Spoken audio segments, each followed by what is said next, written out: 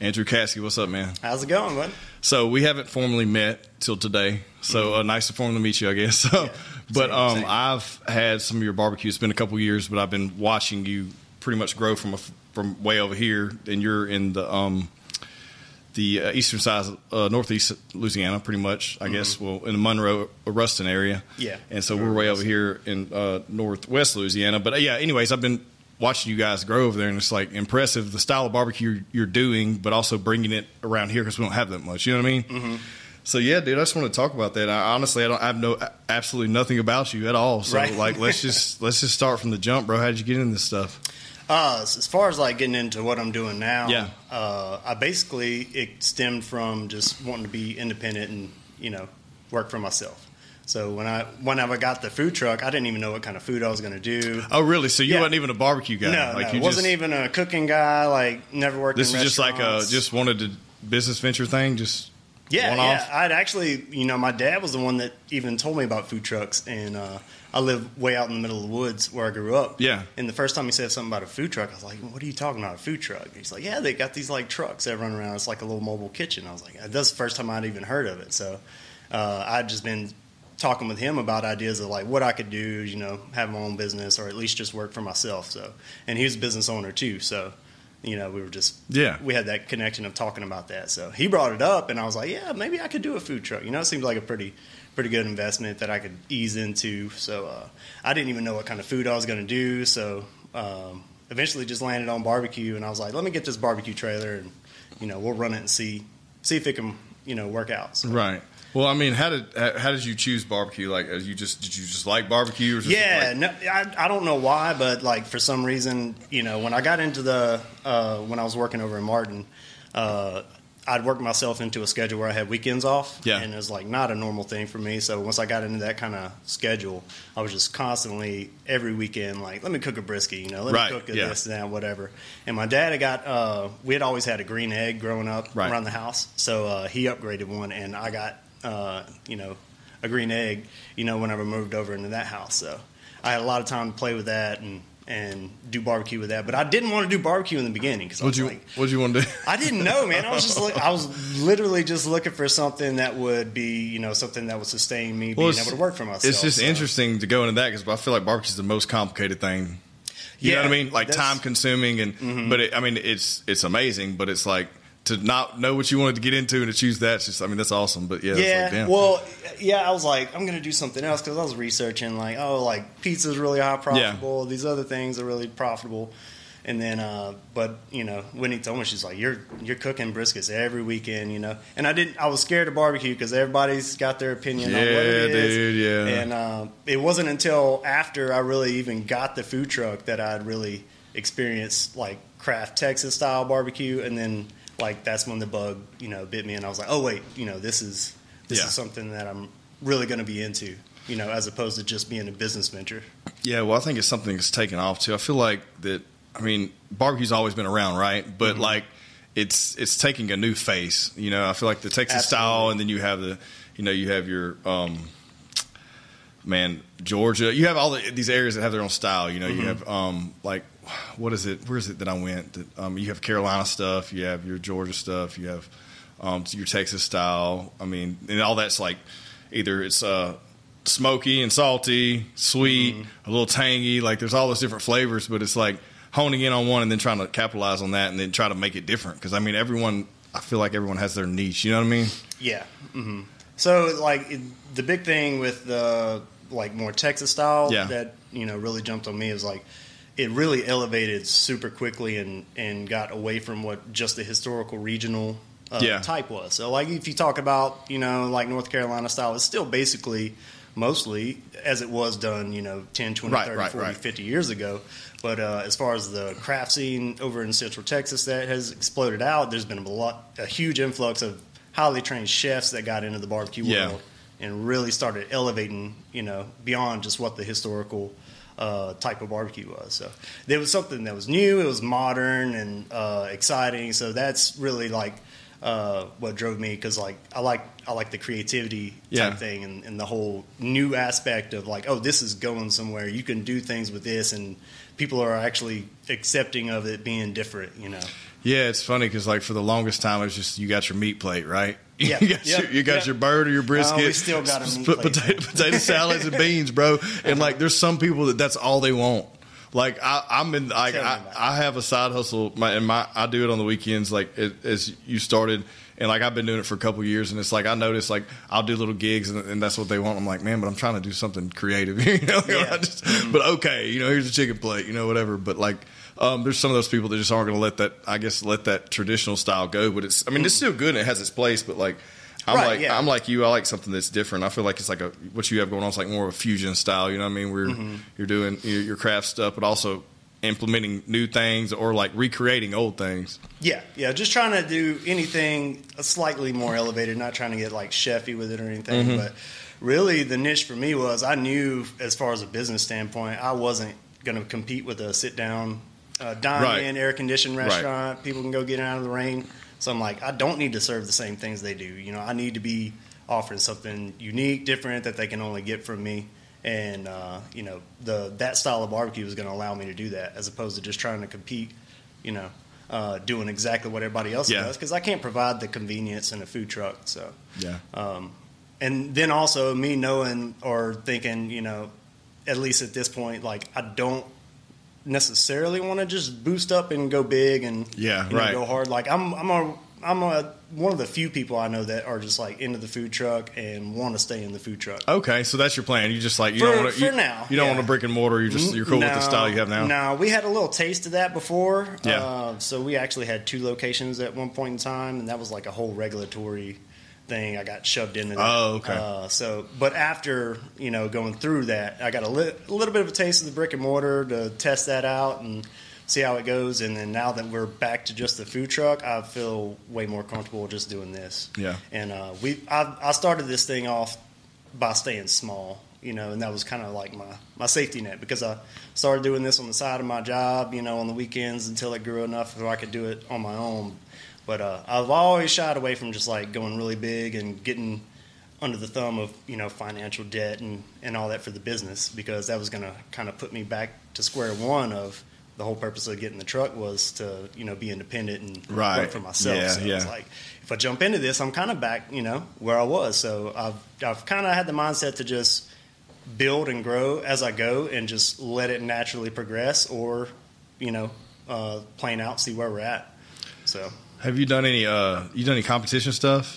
So, man, we did some competition stuff before I really got started in the business side. Yeah, once you start doing it for business, like you don't have time to do that. But, no, it's a fun thing, but it's for me, as far as like what I would do as far as business and competition is 2 different worlds. Yeah, right. It's funny because you notice that. Like I've done a couple in the past few years, and it's like, you know, the people who are really good and win competitions aren't the guys running a barbecue business. Right. You know, they're just because running barbecue business, you got to be efficient, and you know, portions got to be right and all that. These guys are like going all out on just one piece. You know what I mean? And that changes the game. Yeah, even just the food, like especially in like KCBS, or you know, I've done some BCA and IBCA, but the food that you're producing for that is like, has to stand out next to 40 other samples that those judges are going to eat. So they really like concentrate the flavors and everything. It's so rich that you wouldn't really want to just sit down and enjoy a whole plate of it, because it is trying to stand out between all these others. And it's like, you know, it's pretty rich, you know? So to me, it was fun, like doing a couple of those, but it just wasn't really my thing. Yeah. So in brisket's your thing, it seems like. That's your deal. That's definitely our most popular, and like one of the proteins that, you know, is different from what everybody else is doing here. You know, everybody else in like the town that I'm working in, Ruston, like advertises like extra lean brisket, and I've went the opposite, you know. Right. Yeah, dude, I can't do no dry ass lean brisket. Like I want some fat in mine. I want my shit I mean that's juicy, what's you know advertised, you know? And just even the cuts that we offer, like we offer moist versus lean, and that's not something that anybody in Ruston has seen before. Right, you're just getting brisket. You chopped or sliced. What do you want? You know what I mean? So it's a different style. So I feel good that like we're providing something unique and, you know, able to do it over in Ruston. But I was worried that there's a lot of consumer education that goes into bringing a new style somewhere. So what'd you run into with that? Because I feel like you're in a market. You're in a market that's young to what you're doing, of course, but also like an uneducated market when it comes to culinary styles, right? Like, could you think about any small rural area that's only had a select few places to choose from to eat, or their palate's only used to a certain few things, right? Yeah. And so, like, easing them to something new is scary sometimes. Mm-hmm. Yeah, you never know if they're going to be accepting for it, and you know, especially if it's, you know, it costs more and it's more expensive too. So right, but they've taken on to it. They latched on to it. There was a lot of consumer. We tried to do things the way that they do it from an operational side over in Texas, like meats by the pound, and you know, people building their own platters, and like you said, meat plates. Like we took plates off the menu one time, and we only did it by the pound. We're like, we're going to make them order this way, you know, and it did not work, So we finally put, the day we put plates back on the menu, it was just boom, boom, boom, and you know, I think a lot of people aren't used to that, and especially if like if you are a little busy, you have a line at the truck or whatever, and customer kind of has a little bit of pressure to, you know, hurry up and get through the line, and if they got to do a bunch of math when they get up to the menu, and they're like, oh, if I get this and this, a la carte everything, how much is it going to cost? Where the meat place just simple, it's like, this sounds great, you know, just roll with it. So got to kind of sacrifice a little bit there, you know, as far as like how we run it. So we're still doing like tickets and plates and things that are approachable, but with, you know, a different style of barbecue that's put on the plates. Yeah. Well, what did you do? So tell me about you before this. So before you even got into barbecue. Let's have a drink too, by the way. Oh, cheers. Cheers, sir. Yeah, it's pretty good. Mm-hmm. So before you got into barbecue, we talked a little bit, but tell me what you did before that. So I was oil field, you know. Me too. I was oil field 10 years. Mm-hmm. Oil field all my life. What'd you do in oil field? So in the beginning, my dad and his two brothers owned a pipeline construction company. Okay. So I've worked since like 13, 14 years old, all the way up till I was about 23, and then I moved to another job that was in the oil field. But did pipeline construction. So my dad, my brothers, my grandpa, all of their brothers were all welders. Gotcha. I was one of the only few that wasn't a welder. Even on the pipeline, I got into more of the directional drilling, the boring, and everything. Gotcha. So I had taken over all the boring that we were doing at that point in time. But we did pipeline construction, and then a lot of the work moved up to like Ohio and the Northeast and everything. And I just got married, and so that wasn't really phasing out or working out for me. Yeah. So I ended up getting out of that and went to work at a salt cavern storage facility over in Arcadia. Gotcha. So still oil field, but like a totally different type. You know? We were storing LPGs and stuff in salt caverns in the ground and doing that kind of thing. But over there, I really worked up into like more of a working with the corporate. Mm-hmm. So I got to do PSM, which is like working closer with the engineers on like mechanical integrity, PHAs, developing processes. Like we built a $20 million rail facility over there that tripled the production of the plant. Damn. So I got a lot of work like with the project managers and the engineers, and got to do some stuff that was like beyond my education level, but you know, still doing the same work, you know, with them. Yeah. So, well, why don't you get out of that? Like, what happened? Like, so I was there. I worked there only a couple of years until I kind of moved. They created that position, and I moved into it, and it was kind of a weird situation. I was working very closely with the facility manager, and I was pretty much going to take over that position whenever he retired. And one of the things was like I kind of got into the point where I was at the age where I didn't know for sure. It was like, if I stay in here and I do this, I'm going to retire here. Yeah, I'm going to have too much invested in it. I'm not going to be able to get out of it. Not that it was a great job. Not that it was a bad job at all. But it just kind of had that pressure of like, okay, this is kind of closing in on, you know, this is going to be certainly what you're going to do. Yeah. And I don't know. I just kind of wanted some freedom to be able to figure out if that's really what I wanted to do or not. But also, like, when we built that facility, like I said, it tripled the production there. And so the management style kind of shifted a little bit. So it was going in a direction that was less of what I was used to. So gotcha. Now you're starting to get, you know, more influence on your budget from these other guys that are heavily influencing your product and everything. So I was like, I don't know where the management style is going and all this kind of stuff. So still would have been a great job, still is, but just, you know, got bitten by the bug of, you know, I don't want to wonder what if I did something. So. Yeah, so you were doing this already kind of part-time, I guess, and you just said you were just going to put all the eggs in this basket, I guess. Yes. Well, I bought the trailer. And I bought it outright. Yeah. Like I said, I wanted to start from the ground up and not owe anybody shit. So right. I bought the trailer outright, and I was running it on the weekend. Gotcha. Once I got while you were doing that, too. Yeah. Once I was working Monday through Friday, I had the time to go working on the weekend. Right. So I did both. I was like, I don't want to just jump off. So I ran it for a couple of months until it was just I knew it was time. I was like, yeah, I'm spending all my time and money, not getting any sleep, just to be able to do this thing on the weekend. Exactly, and you must love it. It was not doing bad, so right. Just decided to go ahead and do it. Well, it's amazing. Like you see so many people, especially in this industry, like start out something, and you look at the shit they have. I think Josh and I we talked about that because he used to be a chef, and we were talking about that on the show. But like a lot of these people don't even prepare anything. It's pre-cooked stuff, just heating it up, and it's just like, man, it's like almost a spit in the face whenever you're doing something so, with so much craftsmanship and time put into it, right? Mm-hmm. But also, it's like people appreciate that. They really do. Like whether they're going to buy some nachos or you're going over here to buy like loaded mac and cheese with brisket on, or whatever it may be, like they appreciate that more because there's more into it, I feel like. Yeah, and being more of like the creative style, I would not enjoy just going to work for somebody and like, hey, here's your recipe book, go execute this. Yeah, man. Like for me, that's not really, it doesn't do it for me. So if I didn't have the creative side of it, as far as it being my business and I can choose and change and adjust to whatever, then I wouldn't enjoy it nearly as much. So so I do still strongly like enjoy the business aspect of like, oh yeah, I'm working for myself. I can change whatever, I have the freedom to adjust to whatever I need to. But also like really got into the barbecue and got passionate about that one style of thing. So what's your, I guess, first off, how'd you come up with the name? So, we went through a bunch of different names, but it's more of like, just like I said, we're going to be unique. We're going to be different. We're going to be the black sheep. So we were going to be very non-traditional, and I knew it was going to be non-traditional. And I was like, it's either going to be non-traditional or fail. Like, I don't want to do exactly what these other guys are doing. So we're going to spin this off, try to launch this as something unique and something that's going to be different. And if it fails, we'll just put a different sticker on the truck and do a different style of food or something. Yeah.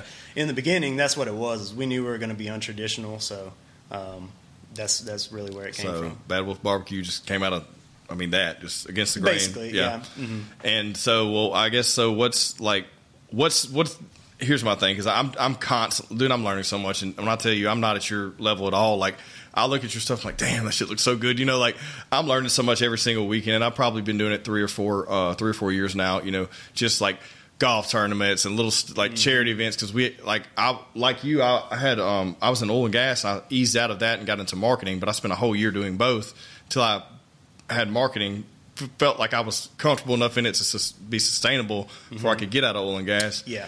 And then I started like finding, I'd always like to cook, but then barbecue is my thing, because we could build networking around it, right? People love to eat, and also if you can put it at a business function or a networking event or a golf tournament, people love that shit. Mm-hmm. And then it just started evolving to where I was making stuff like, I'm not producing my own sausage or anything like you are yet, but like making stuff, just a little bit more than the traditional guy on the weekend, right? Mm-hmm.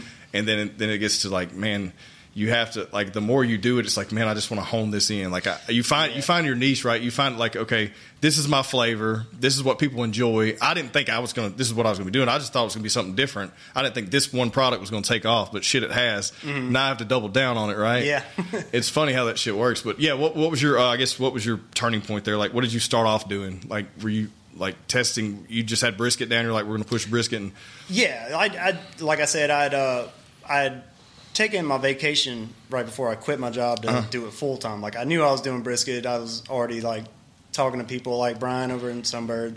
They were at Bodacious at that point in time, and I knew that there was a higher level of barbecue that I was really into, but I hadn't really experienced it yet. So I took the last bit of vacation that I had for like 2 weeks before I quit my job, and I just did a big tour. I didn't know where I was going or whatever. I said, I'm just going to go tour, Texas barbecue. So, damn, what that consists of? Like, where did that start? Like, where'd you go? Dude, so like, I just talked to Brian. I was like, hey man, where's the first? I'm going to go to Dallas. It's the closest place to me. And he's like, go check out Slow Bone. So I went over there. Never been there. Yeah, it's a really great. Is that Hard Eight? Hard Eight's a good one, I think. Is that? Yeah, it's over in like Roanoke, and we did some two barbecue festivals over there in that city before.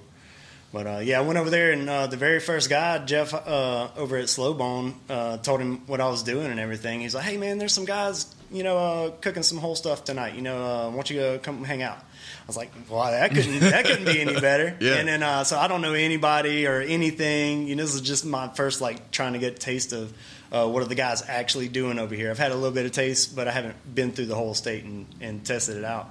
So I'm going over there. It's like, all right, yeah, sure, I'll come out tonight. I was like, I don't know. This is I'm not a very extroverted person. So I go out there, and then holy shit, here comes Aaron Franklin on a forklift driving a pallet of wood down. He's the only guy I know at the time. Yeah. I was got his book and everything. Yeah. So he's the guy, especially a couple of years ago, he's the most popular and everything. So I know who he is. I'm like, holy, I already had planned to go to his place down in Austin, and I'm like, my very first stop over here he is doing this festival that I didn't even know about. So talked to them, and they gave me a volunteer shirt, so I threw that on. I helped with the festival, went around, picked up stuff, and helped out whatever they needed to do. But they had the heavy hitters there, man. They had Aaron, they had Evelyn Roy from Leroy and Lewis. Barbecue Snob was there. That was his Birthright Festival. It was the first time that he did it. And Daniel Vaughn, he's the editor for Texas Monthly as far as all the barbecue section and everything. So I was like, wow, that was just couldn't have hit that any better. And then I continued my trip all the way through and went down to Austin. Didn't have enough time to get down to Houston. I spent too much time down in Austin. In Austin, there's a lot of good spots there. What do you have? Dude, what is it? Oh, there's so many. There's now. I'm just trying to think. Well, Franklin's, of course, and then you have Terry Black's. Mickle Waits is another OG guy there. Yeah, there's tons of them. Yeah, there's a lot of them, dude. I didn't have enough time to go hit them all. Yeah, but I was just going by myself. Whitney said she was going to stay, so I was tearing out, either sleeping in the truck or sleeping. I'll get a hostel or whatever, and just go through. I just wanted to do a tour. Well, I think that's awesome that you did that, because you see stuff on TV, right? You see stuff on Instagram, but until you see what goes into it and the demographic around the market, it's you're doing your R&D pretty much, hands on. That's what it was.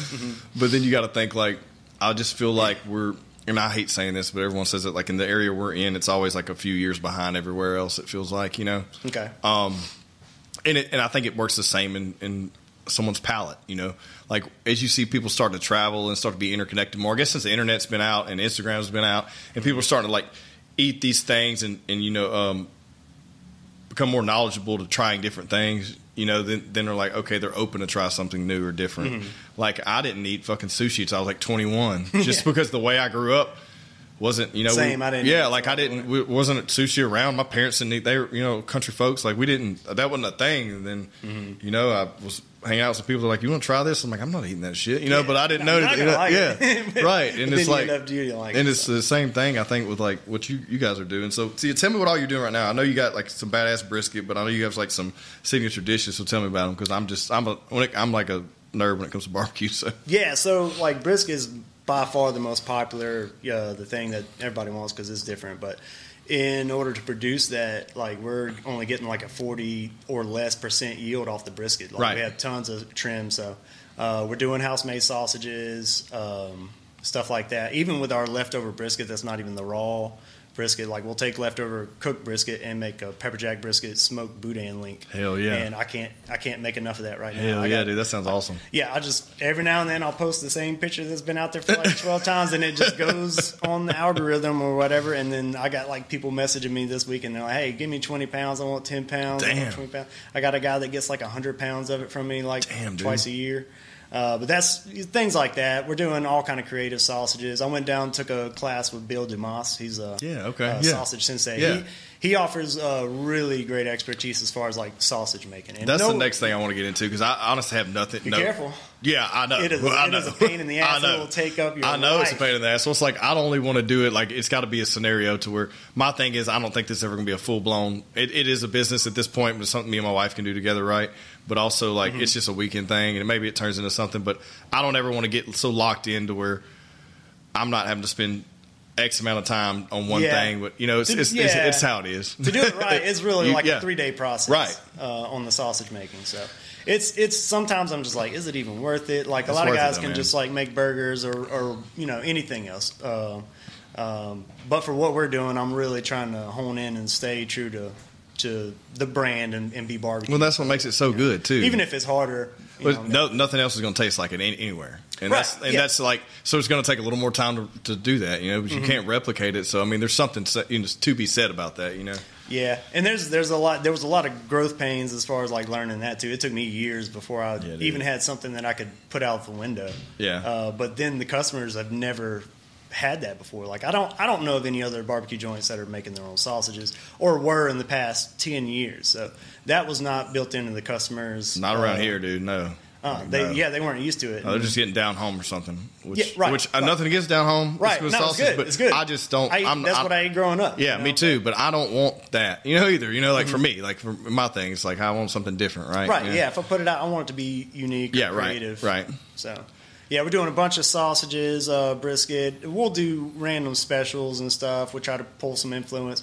I try to kind of shy away from Tex-Mex now because there's just so much in the town and so many people doing like taco stuff. Yeah. So we do that. We have some on the menu, but as far as like when I throw out some specials or stuff, we might try to do some like Asian influence or whatever. And you had, dude, I still remember this shit. You had blueberry burn-ins. Yeah, I think when you were here when I saw you years ago, whenever y'all had the truck set up down here for a festival, and I was like, holy shit, because I hadn't had burn-ins. No one had that shit around here, right? Yeah. Unless someone made it on the weekends at the deer camp or whatever. You're not getting that shit. And like, I was like, holy shit, this dude's. When I ate that off of your truck, I was like, this dude's fucking legit. Like, nice. I just knew it. I was like, okay, this is more than just your standard barbecue setup, right? And made out of pork belly too. And you put the word pork belly on the menu here. Yeah. Nobody's ever had it. No, they don't know what the fuck it's bacon, man. It's just a big piece of bacon, all it is, but it scares everyone, right? It's funny how that works, man. It's just that's what I said. It's just like, it's educating. Like, you're trying to create something, but you also have to educate people to what it is.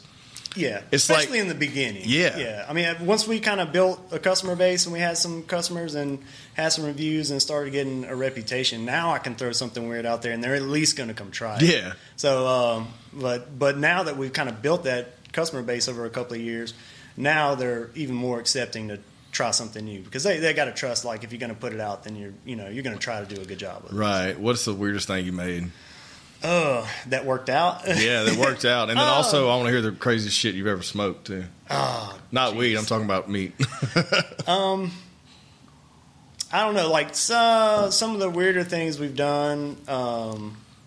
We did like and my wife has got to take credit for this. She doesn't let me forget it. But it's like a boudin sushi. So we did like brisket fried rice. Dude, I feel like I saw that. Yeah. Into a smoked boudin link, and then we'd smoke the boudin link, and then when we would cut it up, we would like lay it down like it was sushi rolls. So it's got the wrap, the casing, just like it would have like a seaweed wrap. Yeah. And then we would dress and sauce it like sushi or whatever. And she doesn't let me forget that she came up with that idea. Yeah. But we'll just do like crazy stuff like that. But as far as like, I don't know what's not been in my smoker. That's what I'm saying, man, dude. Everyone has a good story about that. Yeah, I don't know, man. There's tons of failures that go along with sausages, and by the time you learn like enzymes that'll break the bind in it and everything, but try to get pretty wild with the sausages, and because that's a blank canvas. You can be as creative as you can. Brisket, you can, good brisket is good brisket. Yeah. Some can be a little bit slightly better than the others, but there's not really more techniques that you Are can you using like a cab, or what are you using? Yeah, we're using cab. Yeah. It's CAB cab right now. I used to use Prime, but it's also difficult for me to get some of the product because my distributors give me warehouses like over in Jackson and Little Rock, where if I was just a little bit further this way, I could get a Dallas warehouse. And the Dallas warehouse is going to keep in stock a lot more of the Texas-style stuff, that I'm trying to get. We did a Wagyu for on the last competition we did. Dude, it was amazing.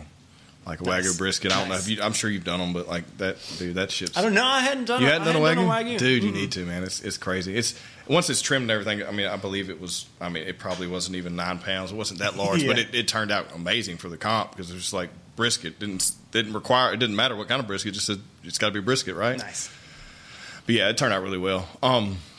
But I still, I do brisket, man, but I don't have it dialed in yet. I feel like it's something you always got to work on. Well, like you said, like for the guy that does it like in their backyard, they may cook like 2 a month for somebody at home or whatever. But until you really get to doing it every single day is when you really just start to get good with it. And it's hard to get good at it when, you know, especially if you only do it every like 2 weeks. Yeah. It's like, oh yeah, I do a bunch, but it's like if you can really compare. Hey, if you start to cook 10 a day and every single day, you can do something a little bit different with this one, check this one out, figure out why this one didn't turn out the same as that one. Yeah. Because every brisket is going to be different. Like when you get today and you go get one next week, it's going to be, you could cook it the same exact way, prepare it the same way, and it turn out different. And you're like, you don't know why. Yeah. And until you get to just do it a lot, that's when you really get to figure out why it turned out different. Yeah, man, I'm at the point now where I probably do a couple a month maybe, you know, but I do a shitload of pork butts. I feel like I have that dialed in. You know what I mean? Like, that's the one thing I'm good at. But, like, that took a while, you know, doing that over a couple of years and then start doing it. It's just like, you said, like anything, man. It's like figuring out what kind of wood do you like to use? So I like to use post oak. Okay. But the wood guys around here like aren't like over in Texas. So you can't. They can you just get what you can get. Yeah, most of the time it's you can get what you can get. Yeah. And then it's not always dry and it's not always you know, wet or mixed. I like to have a mix. Yeah. You know, to be able to play with the fire and adjust. But sometimes it's just like, what is this? Like, I don't know what I asked for post oak, but there might be like 3 or 4 different kinds in there. But, you know, so post oak preferably, but I found it's not that big of a difference as long as you're not using something like mesquite or something. You got to be really careful with that. Some of my favorite barbecue I've ever had came from like bodacious where they use mesquite. I've never used mesquite just other than just starting off with some briquettes or something. But like as far as I use pecan. I like it because I think across the line you can use it on everything, and it's not that overpowering of a flavor. You know what I mean? But yeah, I like to go with most oaks. Some things you learn over time if you're doing like when we used to be running 5 days a week. Like my pit runs 24 hours and it's a stick burner. So like some woods will actually gunk up your pit and cause a bunch of stuff you got to clean out all the time, or you know, some like even mesquite would actually leave like a white ash and almost clean the inside of the doors of the pit or whatever. But I like to go with oak. Like if I use pecan like a lot, it can really create some. It'll coat up in there, man. And it burns harder too. Yeah. So with my situation too, I would love to be able to blend in some other woods. Yeah. But from the operation side of how I operate, and I'm not at the pit the majority of the time. That's what I was going to ask you next about your pit. So what's your pit setup? Yeah, it's a Bewley. Okay. So it's a fully insulated. It's 100% stick burner. It does have an air damper and a thermostat that will just allow air into the firebox. Yeah. And what they've done with the Bewleys is they've really dialed in like a process of where when that damper is closed, it is not enough air flowing through there to be able to raise the temperature, but it doesn't snuff out the fire when you get like a really dirty burn or anything either way. So, but yeah, I got that. It's like a 16-foot long. Pit. So you can roll on that thing. Yeah, how many briskets can you put on it? As many as you want. I'm not cooking as many as I can fit on it. Right. I really don't like to cook briskets above each other and all that kind of stuff. I really like to have one rack for briskets with nothing above it. So. I'm not at capacity on that pit, but it's huge. But the bigger the pit you got, the easier it's going to run anyway. So, you know, if you can get a bigger pit, then get the bigger pit. It's going to make your life easier. Dude, I have a homemade pool behind, and I've done as many modifications as I can to dial it in, you know, to get where everything's level. And this side, I can cook something on this side, whereas I need to put something else, you know, based on the temp of where, you know, it's just not. It's a homemade pit, man, but it's a pool behind. It's on a trailer. It's a nice one, but it's probably only 2 years old. But like you know how it is when you start using one, especially like that. You have to figure out, all right, where's the hottest part of this thing at? Oh, yeah. Where's the coldest part of this thing at? Okay, where am I losing air at? You know. Mm-hmm. Well, that's part of being the quote unquote pit master. You know, you're supposed to be able to adjust the variables. People don't realize that, right? Yeah, it's not an oven that you could just throw in and go by recipe. Or it's not like you're in the backyard either. Like it's just. People don't realize that. It's just a lot that goes into it. That's why I think it's so fascinating. It's something that, and also it's a patient game too, right? Because you can't rush it. You can't. If you rush it, you're going to fuck it up. Something's going to be wrong. The fat's not going to be rendered. You know, it's going to be tough. Like the flavor's going to be off. You know, all these damn variants. But like, that's what people don't understand. Because a lot of guys, they're just, I feel like the more and more like places that are doing stuff like what you're doing, you kind of like cooking something creative, and also seeing more what you can do with these meats. People are starting to be more open to like, oh, okay, I want to learn more about this. Because you see, like, I'm sure you're in these groups and shit I don't know if you're in them online, but like, all these people, dude, I get so pissed off because these dudes, like, I don't know, there's that Meat Church congregation. I think that's the one they're the harshest on. When someone first like posts something and they just like kill them, bro. They're like, man, that looks like shit. I'm like, dude, this dude, look, give him a break, bro. He's learning, man. Yeah, with the internet, everybody has become experts. Yeah, overnight, so like, it's hilarious though, man. I think it's I find it comical because like people always have something to say about like barbecue. Like they don't criticize hamburgers, or anything like that, but like they'll criticize the shit out of your barbecue. It's a very personal cuisine too. It is, and everybody that does it, even in their backyard, is very proud of like how and they have their thing, Yeah, and it's their thing, and it's like and also it's like maybe you can cook your barbecue in your backyard better than the restaurant that you go to, and I would hope so. I hope so too, because they have you get to specifically do it, the flavors you're focusing you on one thing. You're not having to push this out at scale, right? Yeah, once you start scaling up, and it's like, oh wait, I got to take care of 12 of these and 20 of these and this and that, and run the business and everything. It starts to become more of a impressive thing that if a place can consistently put something out, as opposed to the backyard. But it gets lost. Some of the appreciation does get lost. We're like, oh, I could have done that at home. I was like, yeah, but you can walk up and in 20 minutes get food, or spend 14 hours in the backyard. The worst thing I ever I always see is like someone asking for barbecue sauce before they even try it. Mm-hmm. I'm like, man, you haven't even tried this yet. You think you need sauce on it? You know what I mean? Like, of course, drizzle something on it. That's cool, but like, you need to try this without anything on it. Hey, man, that's one thing. You got to let it go. Like, I know. I'm always getting upset when people don't eat my food the way I think. Yeah, that's what I'm saying. Like, you put so much time into it, and you're like, you should. You're in your mind. You're like egotistical about it. You should appreciate this, or you should try it this way because this is how it's made. But people just, and for some people it is. It's just lunch, and then but you stayed up all night working on it and everything. So, but then there's people that really do appreciate it. For sure, it makes it worth it. So. For sure, I think that I just think it's a lost art that we're kind of all finding again, right? Like, and it's a good way to bring people together too, because like no matter what happens and however this world continues to unfold, everyone still has to eat, right? Mm-hmm. You know what I mean? Yeah, that's going to be a constant. So it's like it's not going out of style anytime soon. Mm-hmm. Well, what else, man? What else are you into? Man, trying to get back into some of the lost hobbies. Like what? I used to be into music really big. Okay. Used to work out a lot. What style of music?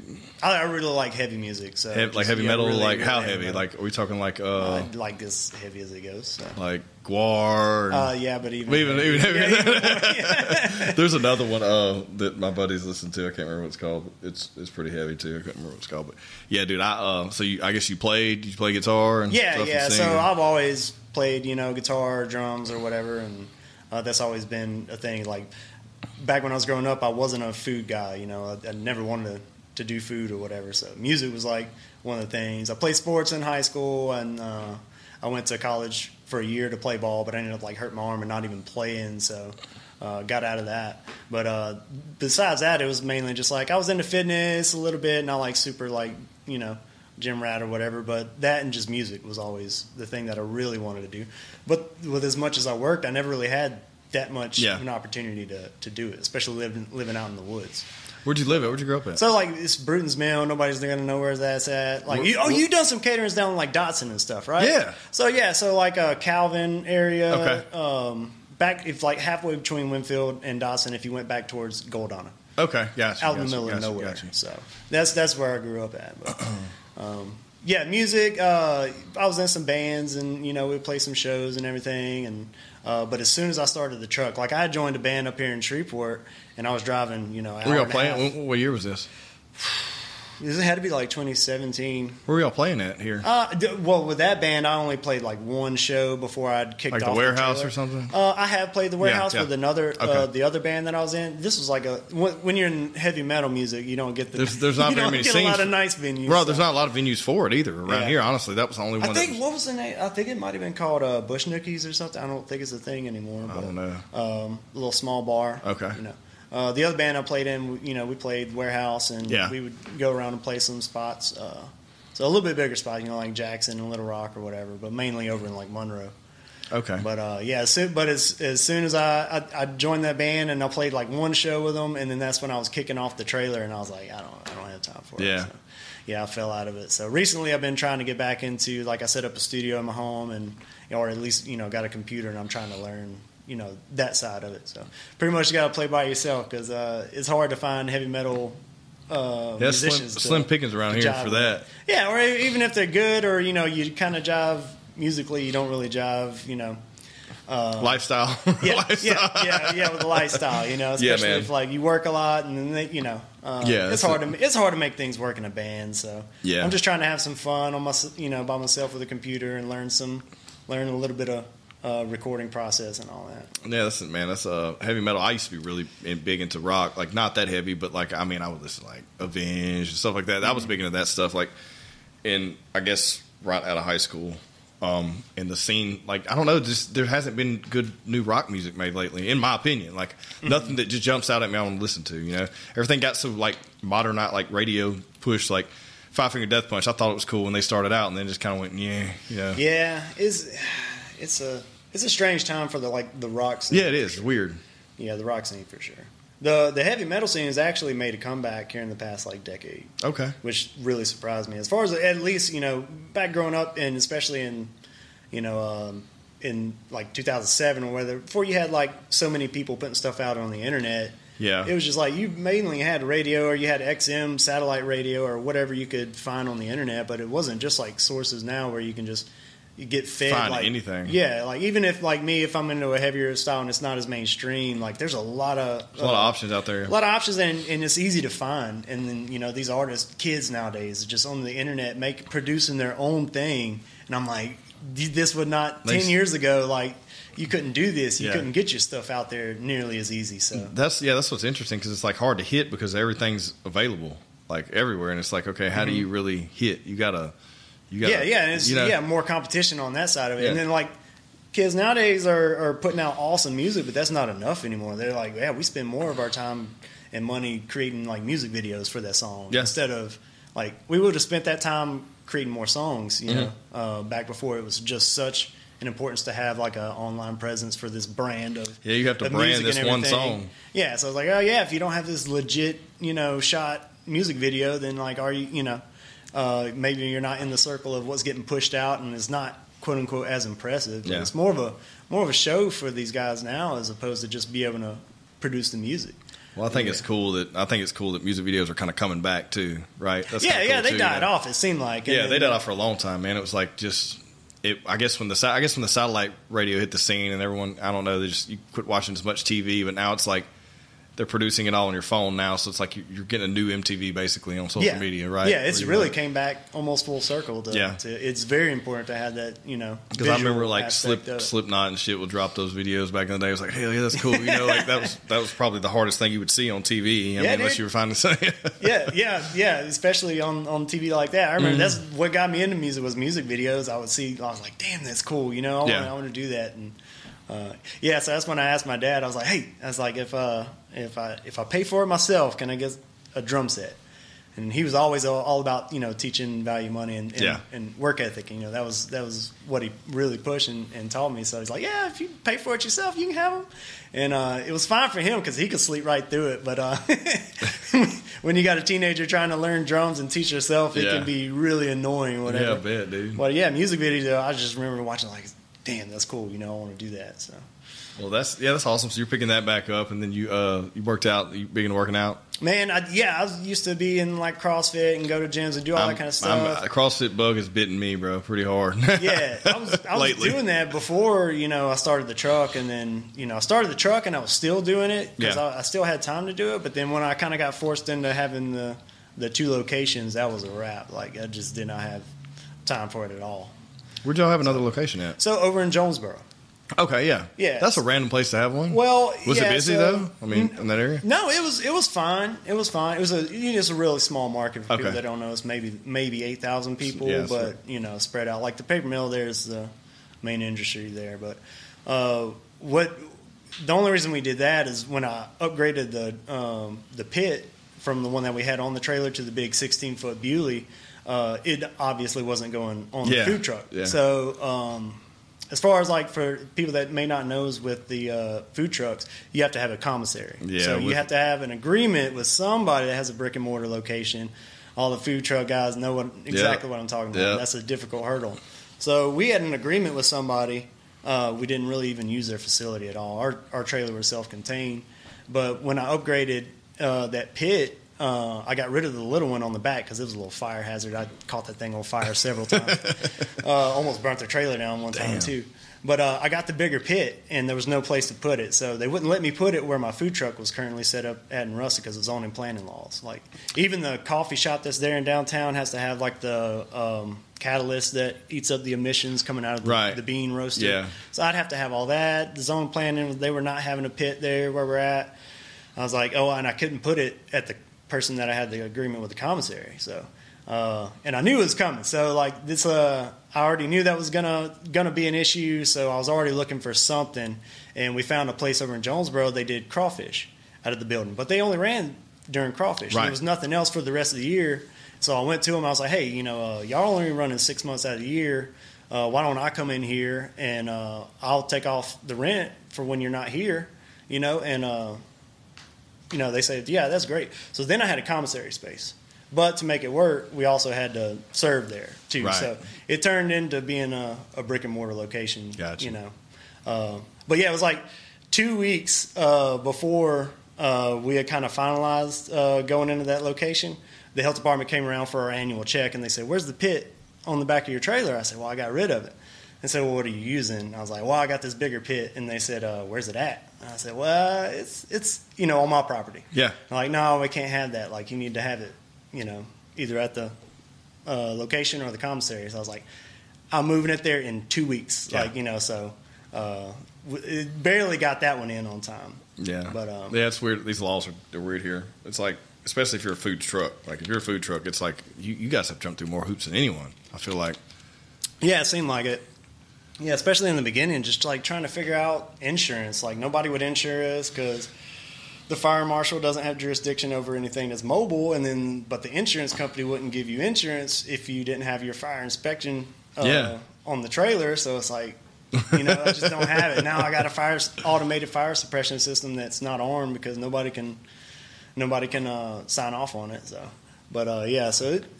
It was a young thing too. Like when I started the food truck there, especially in Jonesboro. What year was that? I started running it on the weekends in 2017. Okay, because it just popped off. Like I don't know when Bojack's opened when they had theirs running, but it was not too long before then. Yeah, I remember Bojack's coming down to Ruston and doing some events and everything, and talked to Bo and. Talked to guys from Ano's too, and they would give me some advice and everything. I told them I was wanting to start one up, and that was the first ones I've ever seen. Probably Bojack's. And that's probably, I think they started in 16, I believe, or 15. But yeah, it hadn't been on the scene long. Yeah, people didn't know, what to do with it. Even just like setting up our own commissary. So like going back to the restaurant that we had in Jonesboro when COVID happened, I said, we're out of this building. So. Right. I got with the health department and said, what do I need to do to have my own commissary on my property? So I got with them and we set it all up, and I installed slab, grease traps, separate septic and everything. And I was like, I'm just going to have my own commissary. So that's when we went back to just the truck. Yeah.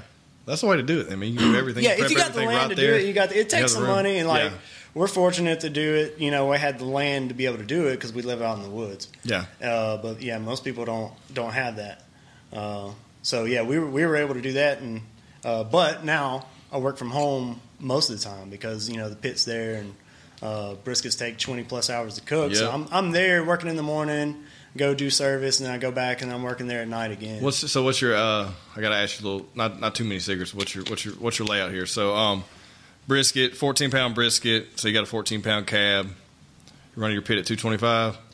So I'll actually run it really low. So with the way that I work is almost like catering every single day. So I got the commissary there. I'm producing all the meats. We're basically transporting to the food truck, and the food truck stays there. It's got its own. Grease traps like and a everything flat set top up with the city. Yeah. So it's a serving location. Right. So I'm producing all the meats, taking it over there, and then we're serving. So in the beginning, I will get the pit going. I'll run it really low and have my briskets going while I'm going to the trailer. And then so that way it gives me more time when I get back to be able to kind of adjust for like when I need to wrap and everything. So I'll run it really low in the beginning. So I'll run, 200 or below in the beginning for the first like 6 to 9 hours until I'm able to get back. And then I can kind of wrap, or I can bump it up. I can What's your process next? You pull what temp do you pull yours at? So I don't really just go by temp. Like I don't temp any of them. I just go by feel. Feel now, yeah. Yeah, when you do so many, you can just kind of. Yeah, they're all different. So yeah. So really, how my process works is I'll get them on before I leave at like 9ish or so in the morning, and then they won't come off of that pit again until the next morning when I'm ready to pull them out and ready to go to the trailer. So it's really a 24-ish plus hour process, but it's not really just cooking the whole time. A lot of times it's maintaining a temp. So. Ours, if you cook lower and slower, you can actually pull it at a lower temp, maybe like 180, 185, because really all you're doing is converting the collagen into gelatin anyway. Yeah. And you can do that by going hot and fast and pulling it at a higher temp, or you can go lower and slower, pull it at a lower temp, because you actually achieve that render process, without having to get up to a certain temp. So really just knowing how the brisket feels when you know it's rendered right. Yeah. And then you can get there multiple different ways. But for my application, I wouldn't recommend that for everybody. But for the way my setup works is really low and slow, and it'll pull at a lower temp. But a lot of these guys are, cooking hot and fast because they don't have a Bewley pit that can kind of do some of the work unattended. Yeah. So they got to sit there and watch it the whole time. They got to sleep sometimes. Yeah, I've never done one hot and fast. But yeah, I mean, so are you wrapping? You wrap, pulling it, wrap it?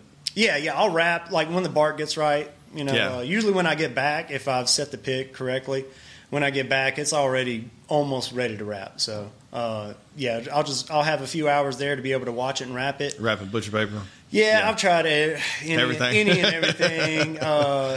And they all work good, like in different applications. Like I wouldn't say one thing is the right way, one thing's the wrong way. So, like I know people that wrap in foil that are just like have some of the best barbecue. I've never done that. It scares me. With the foil? Yeah, it scares me. Yeah, it can I do it with pork butts, but not with brisket, man. It scares me. Yeah, it can really overcook your brisket super quick. Yeah. The paper allows it to breathe a little more, but since we cook so low and slow, the paper helps. But if I do something in foil, I got to be watching it. Yeah. Because it's a really good way to finish a brisket off really quick. But like you say, it's dangerous because you can over render it, and then you got pot roast. So it's falling apart. Some people like that. It's like the rib thing. Do you do any ribs? Do you do a lot of ribs? Yeah. Well, I got a love-hate relationship with ribs. We weren't selling a lot, and it's costing me like an extra 3 hours in my morning, and we were selling like 2 racks, and I was shit. I mean, it's not worth the time that I was doing. Producing them if we weren't selling them, and nobody's buying them. It's just costing me money anyway. So we kicked them off, and then we started bringing them back on Saturdays. But now I recently found a brand that I like with baby backs that I can get done in time to go and have for service. So now they're back on the menu. I got you. Yeah, I did like 10 racks this weekend. I did like for like a family wedding, or family member of mine. It was like I did half St. Louis style, and I did half baby backs. I'd never liked baby backs before, but now I finally got this brand that has enough meat on it. I didn't like these, because they cooked too quick. And so I was trying to time them both. I had separated to where this side of the grill was hot enough for this style, and this one was over here. And the St. Louis pulled great, and some of the baby backs were done a little quick. They were still good, but like, you know what I mean? You know how it is. Like, you want that shit perfect. Yeah. And some people but that was I brought that up because like people were like fall off the bone. Well, you don't really want that shit falling off the bone. You want it like to come off the bone. You know, fuck, dude. You're never gonna please everybody. No, right? Yeah. Yeah, and that's a lot of that customer education. Some people want it different. Yeah, and that hey, whatever. You know, to them that's perfect. One guy's perfect. Even barbecue joint may be somebody else's like average joint. Yeah. So I've had a lot of bad barbecue, man. You gotta have some tough skin in the barbecue game because people are gonna critique it and. Well, yeah, and I just think in this market, like, there's not that many options, and the stuff that's been around here forever, these companies been here since the 50s and 60s. This shit doesn't taste. I mean, it's just not. It's nothing craft about it, man. It's just some meat that's probably a little bit overcooked, that's drowned in salt and blended up. You know what I mean? Like, I'm just not a fan, you know? Yeah, me either. But I didn't know I wasn't a fan until I went off and educated myself and had some stuff in different places. Right, yeah. I don't know, like you said earlier about other cuisines, like, I don't know other types of food that can just be that drastically different. It's like, insane. You know, it's like burgers. You know, you got a good burger, you got this and that, but it's not the same as like a really old school joint versus some of the newer modern things that are coming out. It's like, wow, that doesn't even seem like the same thing, but it is. What about chicken? You do anything with chicken? Yeah, we're doing chickens. We got them back on the menu. We'll do like some Alabama white sauce, half chickens. Doing like half chickens? Okay, got you. Yeah, we're doing half chickens. Yeah, we started doing like Alabama white sauce for them, just something that nobody else is offering in town. So people like it. It goes with offering something new that they've never had. So. Yeah, man, chicken's another thing that you can mess up real quick and that people are weird about, right? Yeah. Like, the done temp's good, and then people think it's not cooked all the way, but you know how that is. I'm sure you experienced that too. Oh, yeah.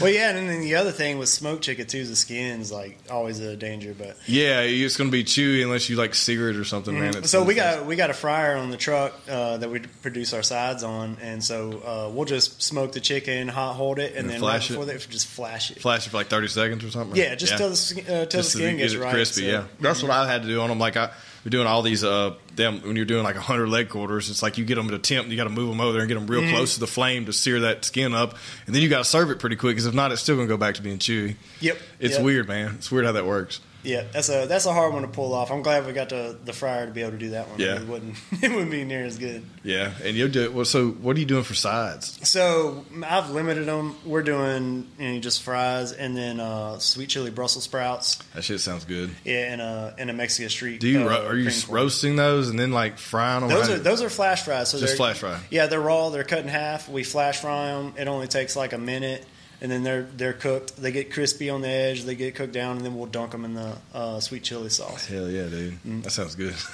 we used to do other side. Like, of course, everybody wants like soul food sides, like beans, a potato salad, and like pan sides. Yeah. But on the food truck, we're bringing everything, and I don't have an oven or anything. So like to transport beans and transport liquid type sides and everything is such a pain that we went to like things that we can produce on the trailer from the fryer or the flat top.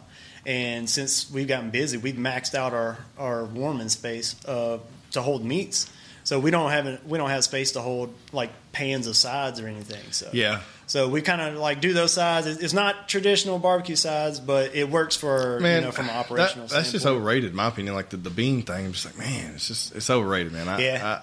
Dude, especially when we had the restaurant in Jonesboro, I can't tell you how many people came in and they're like, "You don't have beans or potato salad?" Like, no, and they just turn around. Yeah, I know. And that happens like when I'm set up for an event. I'm sure you've seen this shit too. Like, I'll have like pulled pork. Like, everybody likes my pulled pork tacos. How I make them, they like them. Cool, whatever. Okay, that's my thing. That's just like my niche I've found. They'll come up, they're like, "You don't have a barbecue sandwich?" I'm like, "No, but pulled pork, I put on taco and put some sauce on it. It's still bread, Like, no, I don't want that. I want a sandwich." I'm like, yeah. Don't have any barbecue sandwiches, man. Yeah, it's weird, man. People, it's so funny. Like, if it's not what they're used to ordering, then they're afraid. That's the funniest thing. I say that shit all the time. But yeah, I think it is. Yeah, or somebody just wants a meat plate, which is cool. I mean, you gotta have that. yeah. I found that out. So.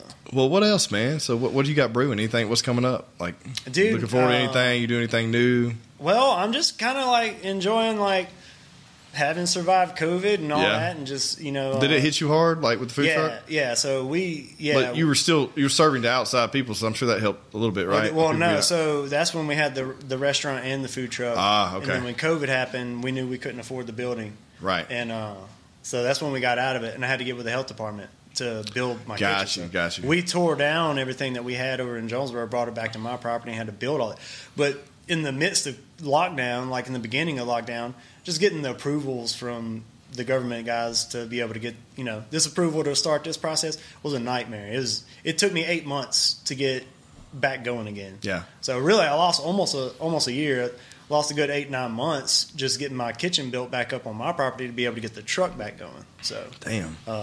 So yeah, we lost a lot of time there. So that's when we like kicked it back off, and I'm like scared to death. Like, I don't know, is it going to work now? Then the meat prices went up and everything. So, dude, that's another thing. It's still going up, bro. Yeah. So after all that, and then we finally got it planned out where we're going good again. It's busy. It's going smooth. I'm just like enjoying the calm. right now. So yeah, like I said, and everybody's got kind of like a mission statement and all this and that. I'm just like, at this point in time, I don't know that I want to go huge brick and mortar and everything. I just kind of want to enjoy this. My wife's killing it at her game. What's she do? She's a tattoo artist. Nice. Okay. Yeah. So she's got all the ink. You get all the ink at home. Then that's what's up. No, I can't even get on the schedule. What? No. Yeah. No. I need to ask her when I can get back on the schedule. But it's she got a shop over there too. Yeah. Now she's got a shop over in Ruston called Artemis Tattoo Collective. Okay. But it's pretty much just her and her business partner. They work for themselves in the building. They don't have any other artists underneath them, so they really just basically work for themselves. Right. It's all like appointment only. You're not walking in. Yeah, no, they're appointment only. The door stays locked. Yeah, no flash art stuff. Yeah. And they both book the same way. So she'll take applications, and she's gotten away from doing custom work. She'll just draw up 40 to 50 designs and sketching too, not even fully drawn. And she'll put them out there, announce that she's going to open applications. Ah, nice. Okay. Yeah, that's interesting. Yeah, so she'll say, hey, for 24 hours, the applications are going to be open. Here's some sketch designs you can apply for them. And she'll have 40 designs, and the last time she had 400 applications for those. Dude, that's 40 an interesting designs. business model too. The way to do tattoo. That's cool though. That's where you're not. Yeah, you've already kind of preloaded what you're going to do, I guess. Yeah, it will. Half the work's done for you. It allows her to create her brand more specifically. Right. Instead of every artist has their own style. Taking every work I'm spending time doing designs that aren't my style. She can limit it and say, hey, these are my designs. It's going to be this style, and it allows her to get better at that style, and then. You become an expert in that style. You become the person for that style, and then you're able to almost not pick and choose clients because she does them as a random draw, but she's created a client base based on that one specific niche that she's got. So that's good though, because for the longest time the industry was you just take in what you can get because you're trying to get some money, right? Mm-hmm. And walk-ins tell you that. If you're in a big city like New York or LA or you go to Tokyo or something like that and get those artists that's all they do, like what she's doing, but her able to do it here, that's pretty cool. Yeah, because I don't know a lot of people doing that. But also I haven't had any tattoo work done and shit. I'm covered, but it's been probably real tattoo work. I've been to some touch-up the past couple of years, but probably 5-6 years since I had really anything done. Yeah, we just got back from New York. She guest spotted up at a place up there. They had reached out to her, and they were like, yeah, we love what you're doing similar styles and everything. So she went up there, spent a couple of days, and went with her and just a guest spot up in New York. So. Hell yeah, dude. So y'all you got it going then, man. Yeah, well, she's got it going. Well, I know, but mine's busy. You're an artist in your craft. She's an artist in hers. That's cool, man. That's respectable. We were both always, into creative and artistic stuff. Yeah. And you do all your own marketing and everything? Yeah. So she's good got her photos thing. And stuff. I got my thing. Yeah. Well, she had a photography degree, one of her degrees in photography, so she helped me out with that a lot. But I'm still just doing, But it all looks good, man, dude. It's I'll see your shit. I'm like, damn, dude, because that's my day job is marketing. So it's when you see someone that has good product and they're marketing themselves well, it's kind of it's a good, and you're doing it all yourself. That's something that's Yeah, it's hard to find time to actually do marketing, and you have to. Yeah, it's one of those things where you don't.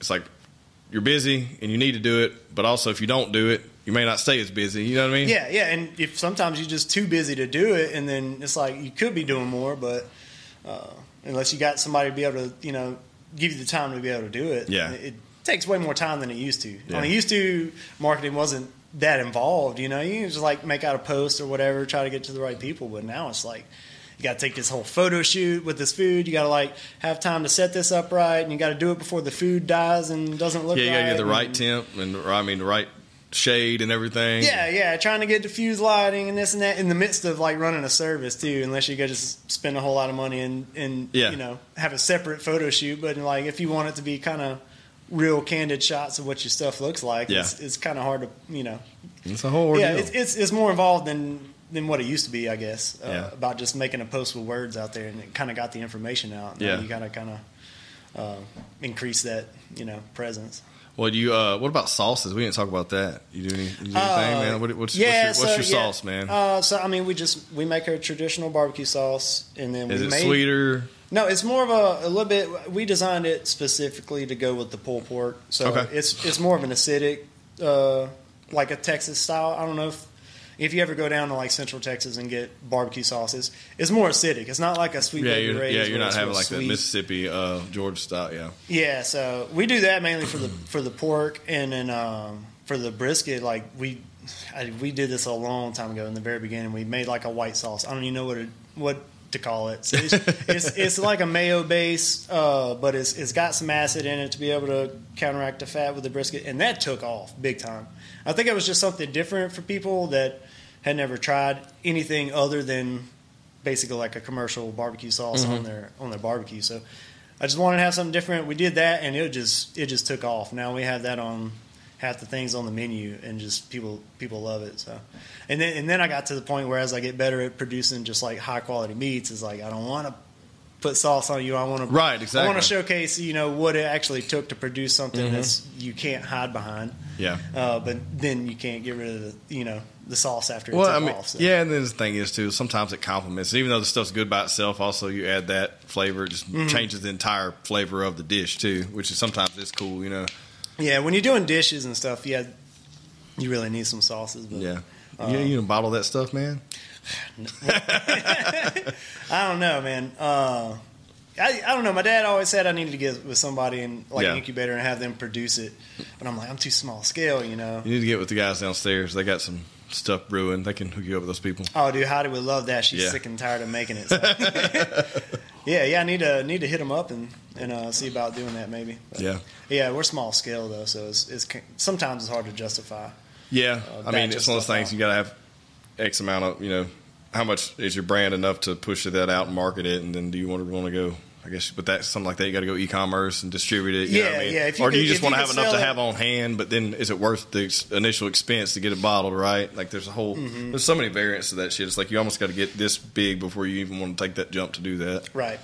Yeah. There's cons to staying small too, but the pros and cons. So. Oh yeah, for sure. Well, look, dude, I've had a good time today. I need to come eat some food. I need to catch up with you. And too, we need man. to smoke. We need to smoke some meat, man. All right, come collab or come hang out. I need to come over there anyway. Yeah, come check it out, man. Whenever you got time, and I'll give you a tour of everything, and hell yeah, we'll throw some weird stuff in the pit. Dude, I'm down. I need to do some. We're doing. You need to come. What are you doing? All right, what are you doing? What's the date on that? It's Hogs for the Cause in New Orleans. Okay, I heard a lot about it, and we already have a team together. Do you? You're invited. When is it? It's I want to say April 31st and March 1st. Okay. It's a Friday and Saturday. If you want to come, I'm doing this. I'm holding you accountable right here on the show. So. I probably know a lot of guys. All right, so it's going to be. So as of right now, it's me, Brian, Meeker, Josh is going to be there, and then also Peanut from Bojack's. Okay. So we're going to do some weird shit. But here's the comps. So we have our team. We have a huge 20 by 20 plot. Mm-hmm. So we got the biggest plot you can get. You have to do a whole hog. You have to do ribs. You have to do a pulled pork, and then you have to do like they call it. You don't have to, but it's optional. The pork puree, and so you make your own other pork dish. Aside from that, you can make those are your competition entries, and then aside from that, you can also do any other like a la carte items, and then let people try them because there's going to be people coming there buying tickets to try stuff. Okay, so you're competing with those categories, but then you also have your like people's choice stuff. So it's going to be huge, man. You should come, bro. I'm telling you, like it's going to be a whole weekend thing. As of right now, I mean that's what it looks like. We're getting ready to. We've got the team built, and we're about to build like a little fundraiser for the Hogs for the Cause, and we're actually going to do a cooking here.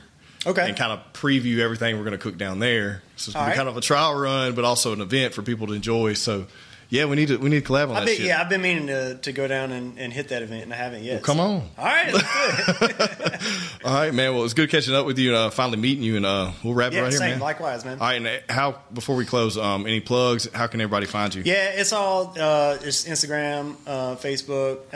It's Bad Wolf Food Truck. Okay. So just search Bad Wolf Food Truck. There's a black and white logo. Cool. And you'll see us from Ruston, Louisiana. Awesome, man. Well, that's a wrap. All right. Thanks, Enjoyed it, bro.